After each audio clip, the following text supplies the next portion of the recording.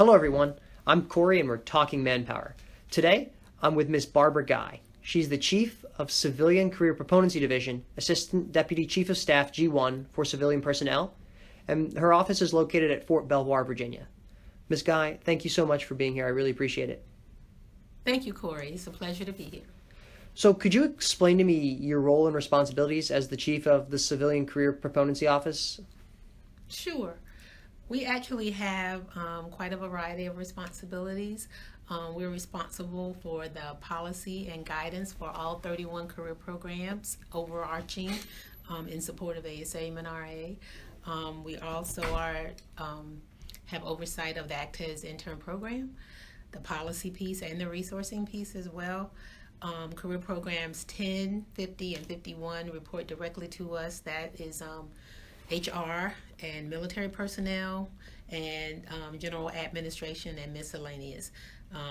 Those three career programs, and we also are responsible for career program policy. That is the direct update and revision of AR 690-950 career program management regulation, and then any other OSD or interface that's required on the functional community side. We're responsible for that as well. So why is this role so crucial? This role is very crucial because it supports the Army civilian who supports the soldier, and Army civilians provide that continuity and technical support that's needed to achieve Army readiness. And prior to the establishment of this division, which now is about 3 years old, there was no centralized focused support in this effort. So decentralization caused the fact that it was very not consistent. It was very sporadic, if you will. So there was no focused effort to support the Army civilian, and that's why I think this is very important. And so you're kind of just providing that focal point that everyone can kind of lean off and trying to be like the guy holding the light in the fog kind of thing, and everyone's kind of following behind, so to speak. Right, the shepherd, yes. So I understand that, and you've just said, you know, you're involved in CP10, CP50, CP51, creating policy, you know, kind of as that umbrella of all the career programs. So what upcoming missions and initiatives is your office currently working on? Okay, well currently what I consider actually the most important right now that we're working is the establishment of career program metrics, because heretofore, like I just said, the division is only 3 years old, and this thought or this concept of centralized focus on career program management is just as new as that. So that being said, there is no, up to now, there was no centralized system of requirements for performance for a career program. What that means is we have 31 career programs and they're each uniquely operating. And they operate very well, but there's no synchronization. So when we look at important things such as justifying resources, whether or not we're structured correctly or appropriately, it's hard to assess that when you've got 31 communities operating uniquely and independently and in different various modes of operation. So what we wanted to do, now that we have an updated regulation as of November 2016, we wanted to use that regulation and define baseline standards, no more than say 7 or 8 at the most, that would define for a career program that these are the standard requirements of your performance that you have to do as a career program. Meanwhile, maintaining the flexibility and uniqueness that each one of them have and doing how they want and reflecting their FCR's vision and everything, all of that still stays in place. However, there is a baseline. Because, for example, in the AR, it says you will have an ACTES plan. Well, do you have an ACTES plan? Yes or no? Has it been updated in a year? Yes or no? Just that type of stuff to help every career program have that basic sense of measurement.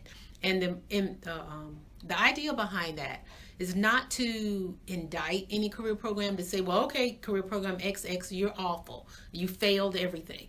That is not the intent of this. Intent of this is to say across the spectrum on a requirement baseline, if you're red or you're failing, then maybe there's an issue behind that. And that's what we want to look into. Is the issue that you're not resourced appropriately? Is the issue that you're not trained appropriately? You're hiring the wrong type of people for your career program proponency office. Maybe you're hiring professionals in your functional community, but they don't know how to manage a program. I mean, there are a whole lot of ways to look at it. So that's what we hope the metrics will provide us with that yardstick and that assessment tool. Yeah, it definitely seems like a very complicated process because you have things that are so unique, like aviation is completely unrelated to installation management, right, but yet you still have to have some sort of guiding principles of, you still have to have these 4 or 5 following documents, and then after that everything can be kind of unique with your own training plans and those kind of things. Yes. So then why is it important to raise the awareness and, again, the importance of the U.S. Army Civilian Corps?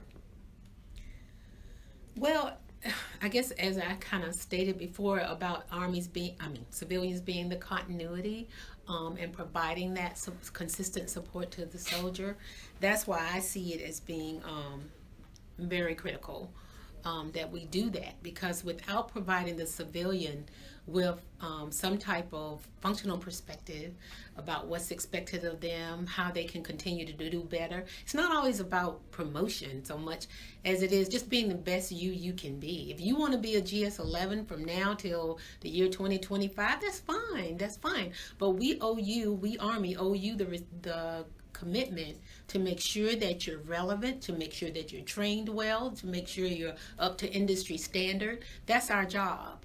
That's what we should do. We should support you that way, and that's why I think it's critical.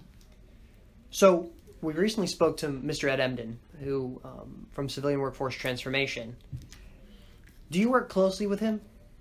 And then if you do, how so? Yes, we work closely together in terms of the fact that we both support the same audience. We are both supporting the Army civilians, so yes, we do. We try to stay in touch in terms of the initiative, especially when they're impacting career programs. He gets more involved with more command type issues than I do. But I like to be aware of them because usually those types of issues do seep into the career program lane at some point. Also, when he's dealing with career program issues, we rely heavily on that kind of coordination because I'm able to actually help interpret or to help publish his requirements or solicit information for him on behalf of a career program proponency role. So it kind of helps for us to be good partners. So it's like similar mission, different sides of the coin, but a lot of cross coordination to ensure that we get a whole 360 view of the Army civilian as they grow up and develop. Yes. Very well put. Yes. So I know a little bit about your background. I know you've been to Germany, you've worked at AMC, and I know that you used to work here in the CP26 Proponency Office. So how have those positions helped prepare you for such an important leadership position as your current one? Well, I think it helped prepare me because those various locations each bring a different perspective. So when you're overseas, you have that OCONUS experience. When I was at a command, I had the command experience. At headquarters, you have a headquarters experience. And all of those experiences and perspectives kind of weave together to help broaden your perspective as a leader. And I think sometimes I think leadership suffers from lack of broadening, lack of the other perspective. If you've never been outside headquarters, you don't know what it's like to be at a command level. You don't know what it's like to work for a commander in addition to headquarters, because that's a different perspective. And I think it's important that you have some knowledge of that. I think it helps you cultivate you as a leader. Yeah, because I've heard a lot of other people speak about, definitely at a headquarters level, oh, the commands don't understand what we're doing, the commands don't understand it. And then you get to talk to people at the commands and they go, well, we don't understand what headquarters is trying to do. So right. For someone like yourself, who's even been overseas and worked in all these different things, I can imagine how much it opens up your aperture and your purview, and you can really go, okay, I can understand both perspectives here, but we're going to try to find a way to find a balance between the two where we can move on from there. So has having, is is having manpower and force management experience, has it been very helpful for you in your current position? Yes, absolutely. I think manpower and force management experience actually as an intern, and also as a professional also, I had to really hone my analytical skills, because manpower and force management analysts don't just look at something and say, okay, well, this is the way it is, and we just keep marching, and what does the regulation say, and we just keep going. We always ask why, and we always ask, is this the optimal way to do this? And we always look for that solution. And that's the kind of mindset I've had as a manpower force management professional, and I bring it into my current position today, because I think that is very important, and that's one of the things I think as an analyst is very, very valuable that we get as we're trained in that profession. So what career advice do you have for an Army civilian who's looking to grow and develop their career? Well, I would say, that you need to continue to be open to new experiences. Don't box yourself into just one. Don't become complacent. Always look for what's new and what's different, and challenge yourself. And